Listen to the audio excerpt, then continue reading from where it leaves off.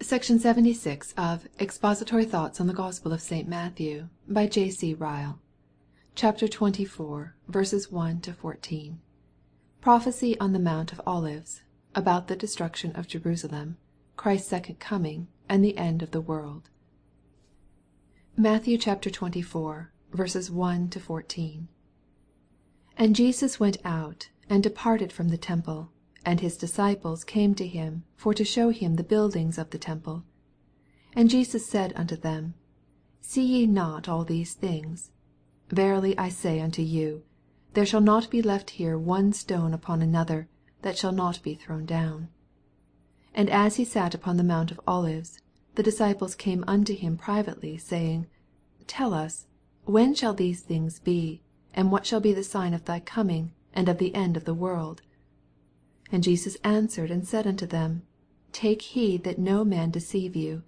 For many shall come in my name, saying, I am the Christ, and shall deceive many. And ye shall hear of wars and rumors of wars. See that ye be not troubled.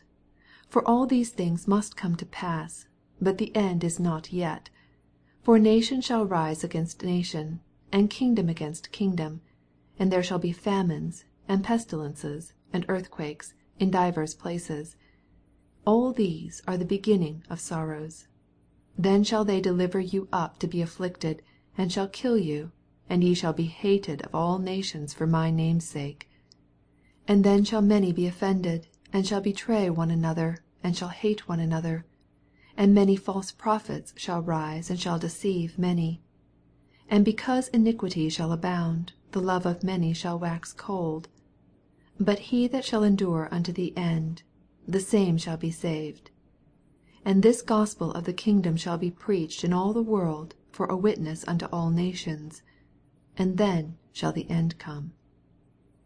These verses begin a chapter full of prophecy of which a large portion is unfulfilled, prophecy which ought to be deeply interesting to all true Christians. It is a subject to which the Holy Ghost says we do well to take heed. 2 Peter 1. All portions of Scripture like this ought to be approached with deep humility, and earnest prayer for the teaching of the Spirit. On no point have good men so entirely disagreed as on the interpretation of prophecy. On no point have the prejudices of one class, the dogmatism of a second, and the extravagance of a third, done so much to rob the Church of truths which God intended to be a blessing. Well says Olshausen, what does not man see, or fail to see, when it serves to establish his own favorite opinions? To understand the drift of the whole chapter, we must carefully keep in view the question which gave rise to our Lord's discourse. On leaving the temple for the last time, the disciples, with the natural feeling of Jews, had called their Master's attention to the splendid buildings of which it was composed. To their surprise and amazement, he tells them that the whole was about to be destroyed. These words appear to have sunk deeply into the minds of the disciples. They came to him, as he sat upon the Mount of Olives, and asked him with evident anxiety, Tell us when shall these things be, and what shall be the sign of thy coming, and of the end of the world? In these words we see the clue to the subject of the prophecy now before us. It embraces 3 points. 1. The destruction of Jerusalem. Another, the second personal advent of Christ. And a third, the end of the world. These 3 points are undoubtedly in some parts of the chapter so entwined together that it is difficult to separate and disentangle them. But all these points appear distinctly in the chapter, and without them it cannot be fairly explained.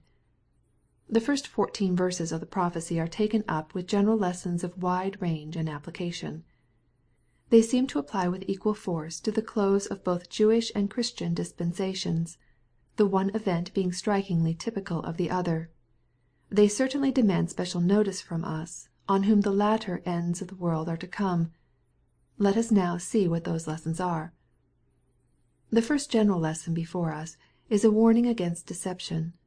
The very first words of the discourse are, Take heed that no man deceive you. A more needful warning than this cannot be conceived. Satan knows well the value of prophecy, and has ever labored to bring the subject into contempt. How many false Christs and false prophets arose before the destruction of Jerusalem, the works of Josephus abundantly prove.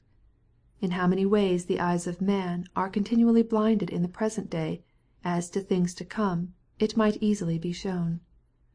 Irvingism and Mormonism have been only too successfully used as arguments for rejecting the whole doctrine of the second advent of Christ. Let us watch and be on our guard. Let no man deceive us as to the leading facts of unfulfilled prophecy, by telling us they are impossible, or as to the manner in which they will be brought to pass, by telling us it is improbable and contrary to past experience. Let no man deceive us as to the time when unfulfilled prophecies will be accomplished, either by fixing dates on the one hand, or bidding us wait for the conversion of the world on the other. On all these points let the plain meaning of Scripture be our only guide, and not the traditional interpretations of men. Let us not be ashamed to say that we expect a literal fulfillment of unfulfilled prophecy.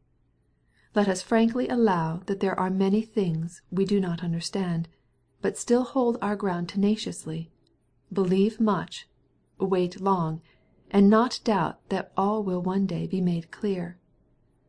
Above all, let us remember that the first coming of Messiah to suffer was the most improbable event that could have been conceived, and let us not doubt that as he literally came in person to suffer, so he will literally come again in person to reign.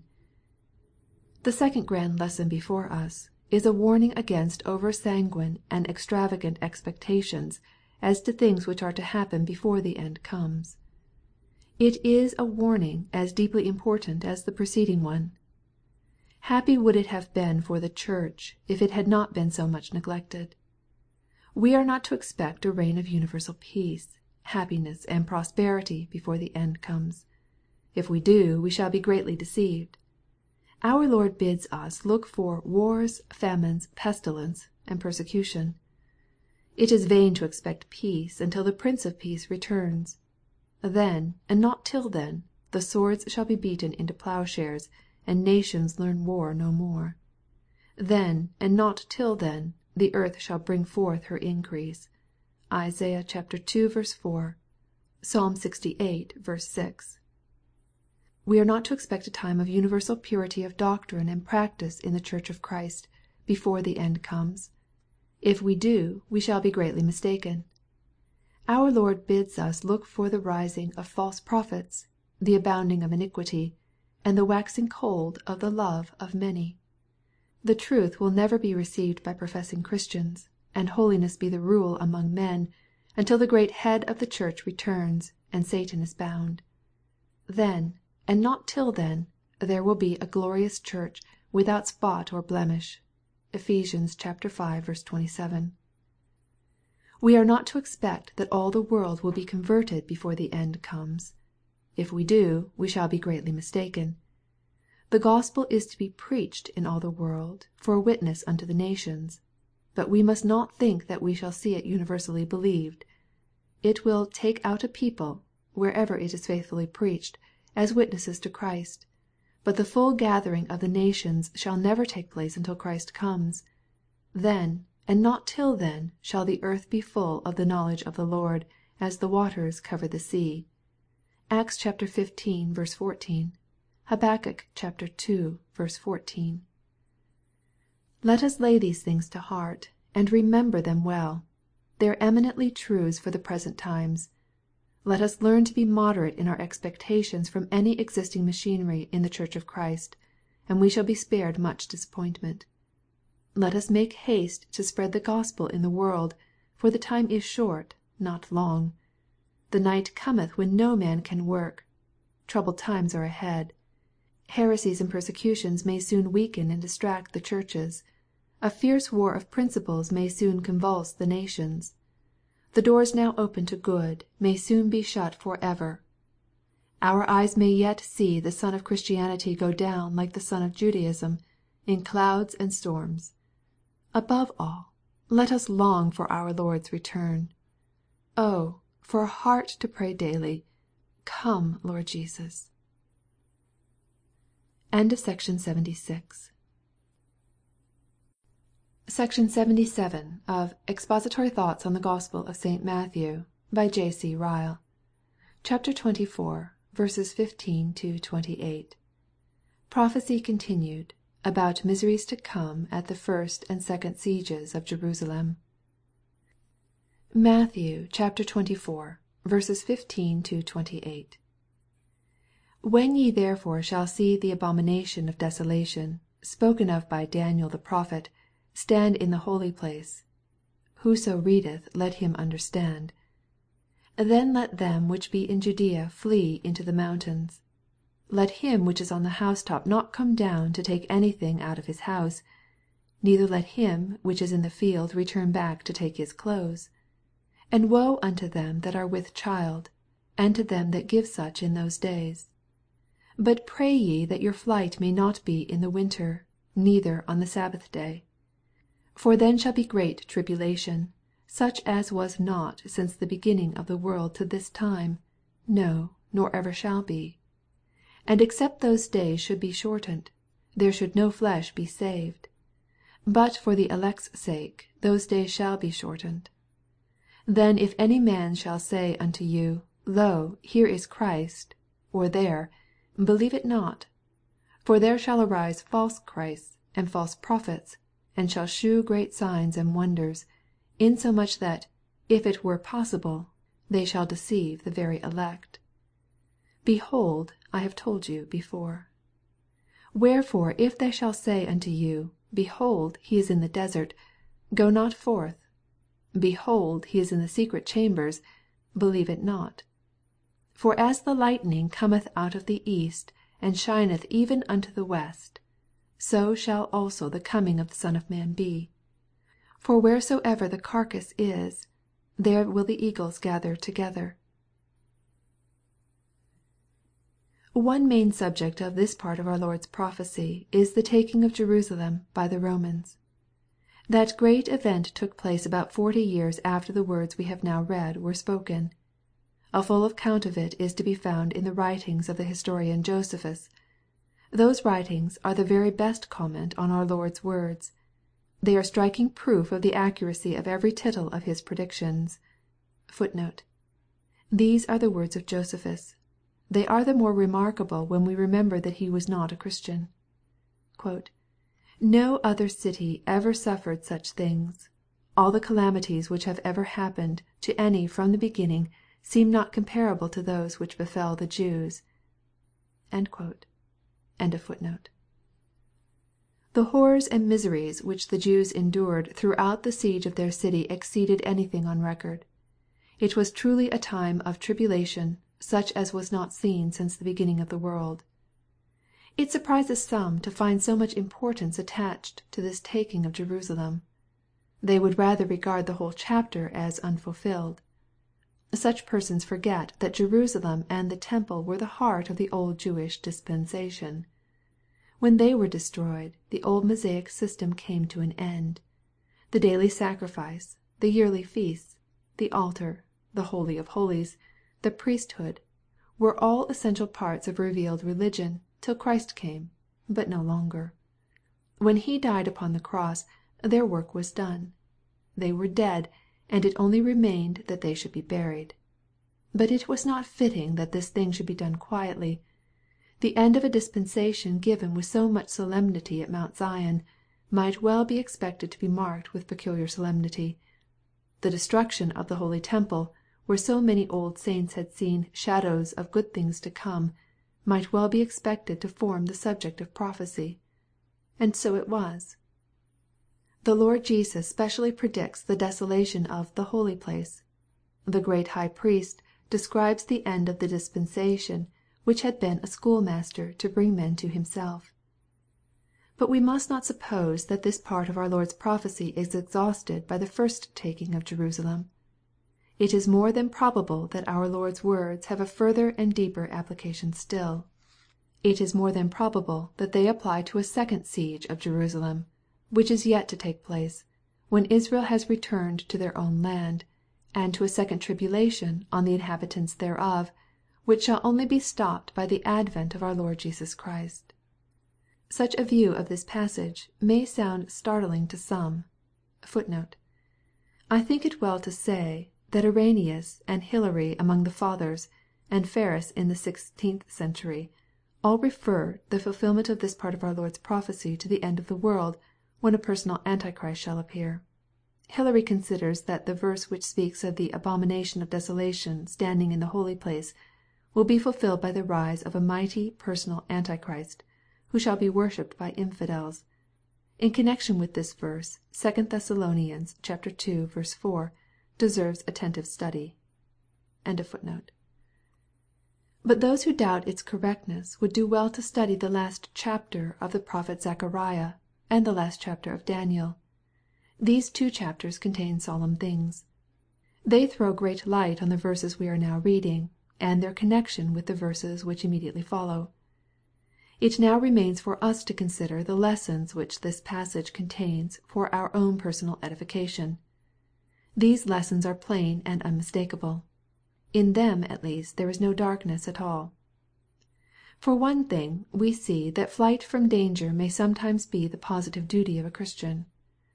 Our Lord Himself commanded His people under certain circumstances to flee. The servant of Christ undoubtedly is not to be a coward. He is to confess his Master before men. He is to be willing to die, if needful, for the truth. But the servant of Christ is not required to run into danger, unless it comes in the line of duty. He is not to be ashamed to use reasonable means to provide for his personal safety, when no good is to be done by dying at his post. There is deep wisdom in this lesson. The true martyrs are not always those who court death, and are in a hurry to be beheaded or burned.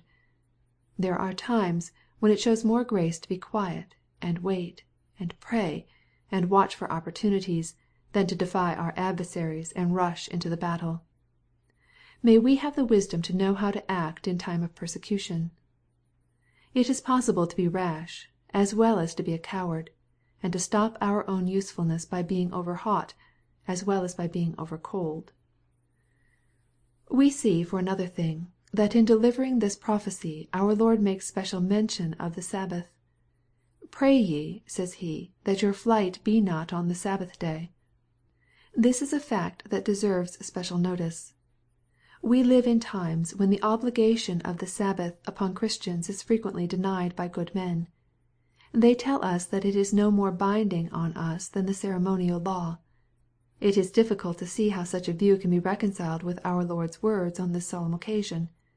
He seems intentionally to mention the Sabbath, when He is foretelling the final destruction of the temple and the Mosaic ceremonies, as if to mark the day with honor. He seems to hint that, although His people would be absolved from the yoke of sacrifices and ordinances, there would yet remain the keeping of a Sabbath for them. Hebrews 4:9. The friends of a holy Sunday ought carefully to remember this text. It is one which will bear much weight. We see, for another thing, that God's elect are always special objects of God's care. Twice in this passage our Lord mentions them. For the elect's sake the days of tribulation are to be shortened. It will not be possible to deceive the elect. Those whom God has chosen to salvation by Christ are those whom God specially loves in this world. They are the jewels among mankind. He cares more for them than for kings on their thrones, if kings are not converted. He hears their prayers. He orders all the events of nations and the issues of wars for their good and their sanctification. He keeps them by His Spirit. He allows neither man nor devil to pluck them out of His hand. Whatever tribulation comes on the world, God's elect are safe. May we never rest till we know that we are of this blessed number. There breathes not the man or woman who can prove that he is not one. The promises of the gospel are open to all. May we give diligence to make our calling and election sure. God's elect are a people who cry unto Him day and night. When Paul saw the faith and hope and love of the Thessalonians, then he knew their election of God. 1 Thessalonians 1:4, Luke 18:7. Finally, we see from these verses, that whenever the second advent of Christ takes place, it will be a very sudden event.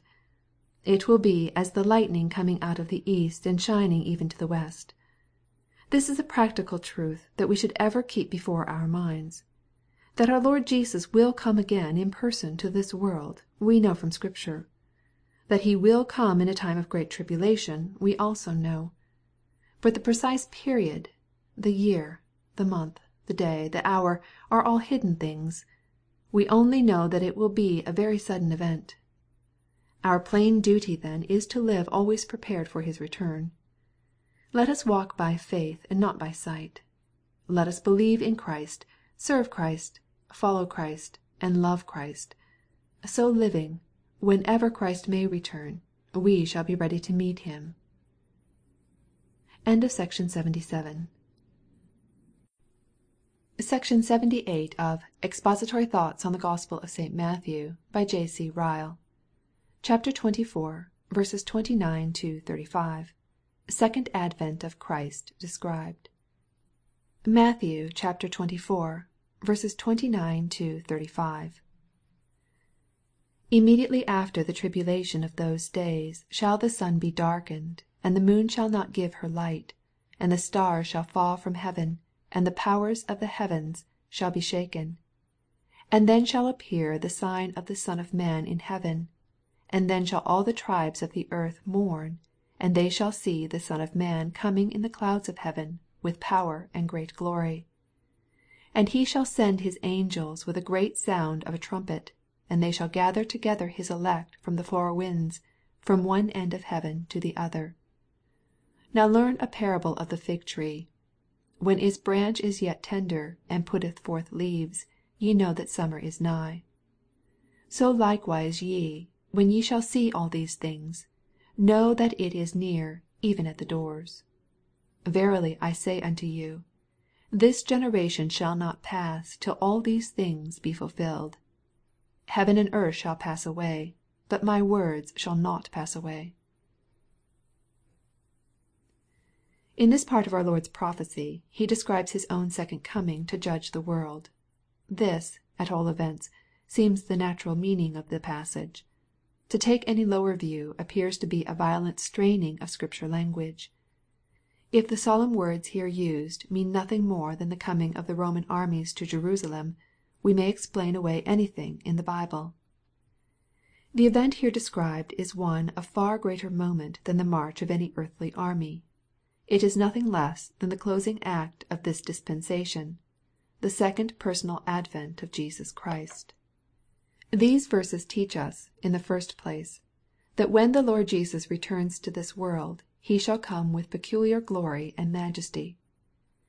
He shall come in the clouds of heaven with power and great glory. Before His presence the very sun, moon, and stars shall be darkened, and the powers of heaven shall be shaken. The second personal coming of Christ shall be as different as possible from the first. He came the first time as a man of sorrows and acquainted with grief. He was born in the manger of Bethlehem, in lowliness and humiliation. He took on Him the form of a servant, and was despised and rejected of men.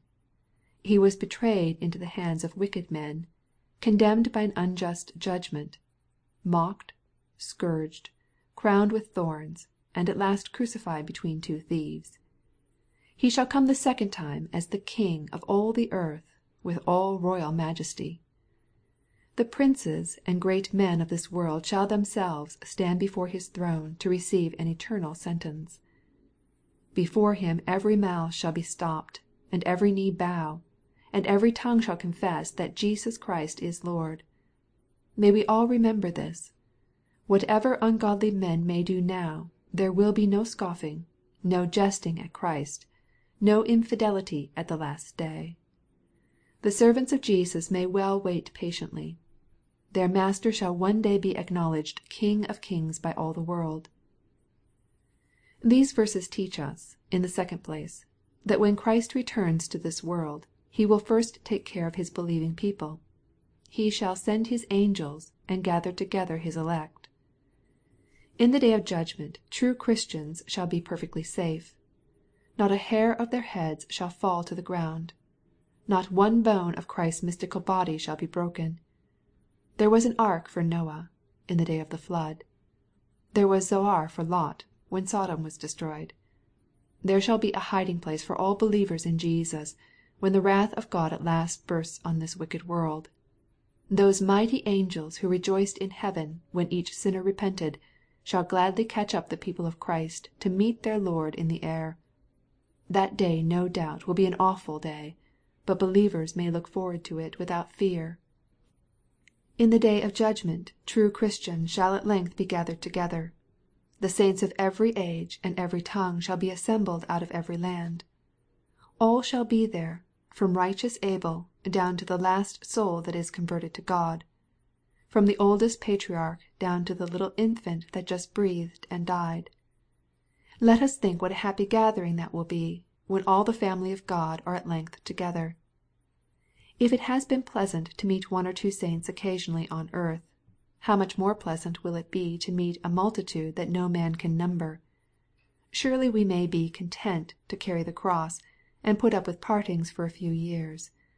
We travel on towards a day when we shall meet to part no more. These verses teach us, in the third place, that until Christ returns to this earth the Jews will always remain a separate people. Our Lord tells us, "This generation shall not pass till all these things be fulfilled." Footnote. I see no other interpretation of these much controverted words, "this generation," which is in the least satisfactory, and is not open to very serious objections. The word generation admits of the sense in which I have taken it, and seems to me to be used in that sense in Matthew chapter 12 verse 45, chapter 17 verse 17, and chapter 23 verse 36, Luke chapter 16 verse 8 and chapter 17 verse 25, and Philippians chapter 2 verse 15. The view that I have propounded is not new. It is adopted by Mede, Parsius, Flacius Ilarius, Calovius, Jansenius, Duaviel, Adam Clarke, and Stier. Chrysostom, Origen, and Theophylact consider "this generation" to mean true believers. End of footnote. The continued existence of the Jews as a distinct nation is undeniably a great miracle. It is one of those evidences of the truth of the Bible which the infidel can never overthrow. Without a land, without a king, without a government, scattered and dispersed over the world for 1800 years, the Jews are never absorbed among the people of the countries where they live, like Frenchmen, Englishmen, and Germans, but dwell alone. Nothing can account for this but the finger of God. The Jewish nation stands before the world, a crushing answer to infidelity, a living book of evidence that the Bible is true. But we ought not to regard the Jews only as witnesses of the truth of Scripture. We should see them in a continual pledge, that the Lord Jesus is coming again one day. Like the sacrament of the Lord's Supper, they witness to the reality of the second advent, as well as of the first. Let us remember this. Let us see in every wandering Jew a proof that the Bible is true, and that Christ will one day return. Finally, these verses teach us that our Lord's predictions will certainly be fulfilled. He says, "Heaven and earth shall pass away, but my words shall not pass away." Our Lord knew well the natural unbelief of human nature. He knew that scoffers would arise in the last days, saying, "Where is this promise of his coming?" 2 Peter chapter 3 verse 4. He knew that when he came, faith would be rare on the earth. He foresaw how many would contemptuously reject the solemn predictions he had just been delivering as improbable, unlikely, and absurd. He warns us all against such skeptical thoughts, with a caution of peculiar solemnity. He tells us that, whatever man may say or think, his words shall be fulfilled in their season, and shall not pass away unaccomplished. May we all lay to heart his warning. We live in an unbelieving age. Few believe the report of our Lord's first coming, and few believe the report of his second. Isaiah chapter 53 verse 1. Let us beware of this infection, and believe to the saving of our souls. We are not reading cunningly devised fables, but deep and momentous truths. May God give us a heart to believe them. End of section 78. Section 79 of Expository Thoughts on the Gospel of St. Matthew by J.C. Ryle. Chapter 24, verses 36 to 51. Time just before Second Advent described, and watchfulness enjoined. Matthew chapter 24, verses 36 to 51. But of that day and hour knoweth no man, no, not the angels of heaven, but my Father only. But as the days of Noah were, so shall also the coming of the Son of Man be. For as in the days that were before the flood they were eating and drinking, marrying and giving in marriage, until the day that Noah entered into the ark, and knew not until the flood came, and took them all away, so shall also the coming of the Son of Man be. Then shall two be in the field, the one shall be taken, the other left. 2 women shall be grinding at the mill, the one shall be taken, and the other left. Watch therefore, for ye know not what hour your Lord doth come. But know this, that if the good man of the house had known in what watch the thief would come, he would have watched, and would not have suffered his house to be broken up. Therefore be ye also ready, for in such an hour as ye think not the Son of Man cometh. Who then is a faithful and wise servant, whom his Lord hath made ruler over all his household, to give them meat in due season? Blessed is that servant, whom his Lord when he cometh shall find so doing. Verily I say unto you, that he shall make him ruler over all his goods. But and if that evil servant shall say in his heart, My Lord delayeth his coming, and shall begin to smite his fellow servants, and to eat and drink with the drunken, the Lord of that servant shall come in a day when he looketh not for him, and in an hour that he is not aware of, and shall cut him asunder, and appoint him his portion with the hypocrites. There shall be weeping and gnashing of teeth. There are verses in this passage which are often much misapplied. The coming of the Son of Man is often spoken of as being the same thing as death. The texts which describe the uncertainty of his coming are often used as epitaphs, and thought suitable to the tomb. But there is really no solid ground for such an application of this passage. Death is one thing, and the coming of the Son of Man is quite another. The subject of these verses is not death, but the second advent of Jesus Christ. Let us remember this. It is a serious thing to wrest Scripture out of its true meaning. The first thing that demands our attention in these verses is the awful account that they give of the state of the world when the Lord Jesus comes again. The world will not be converted when Christ returns. It will be found in the same condition that it was in the day of the flood. When the flood came, men were found eating and drinking, marrying and giving in marriage, absorbed in their worldly pursuits, and utterly regardless of Noah's repeated warnings. They saw no likelihood of a flood. They would not believe there was any danger. But at last the flood came suddenly, and took them all away.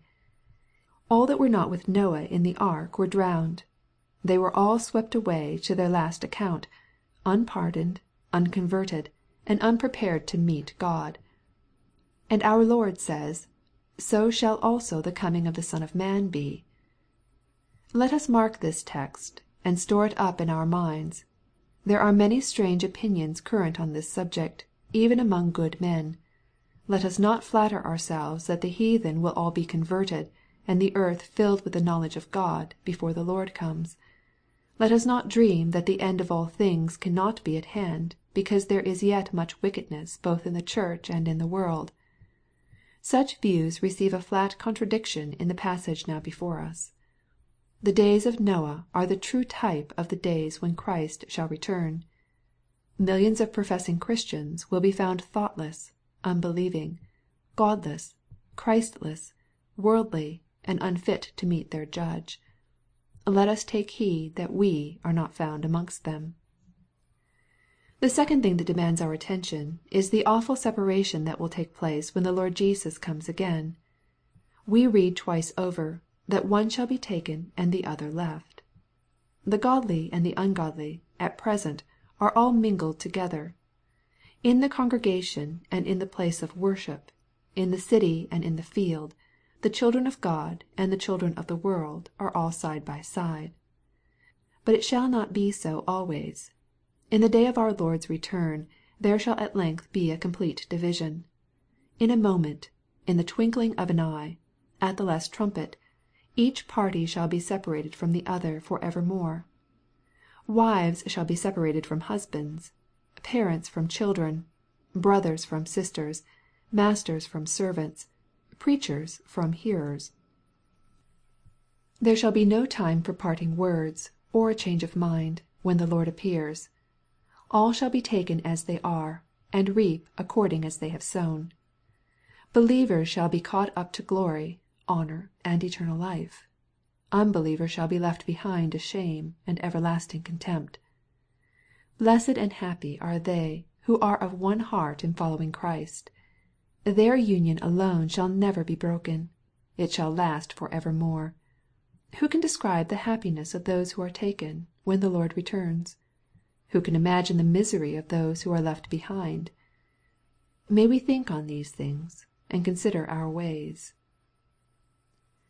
The last thing that demands our attention in these verses is the practical duty of watchfulness in the prospect of Christ's second coming. Watch, says our Lord, for ye know not what hour your Lord doth come. Be ye ready, for in such an hour as ye think not, the Son of Man cometh.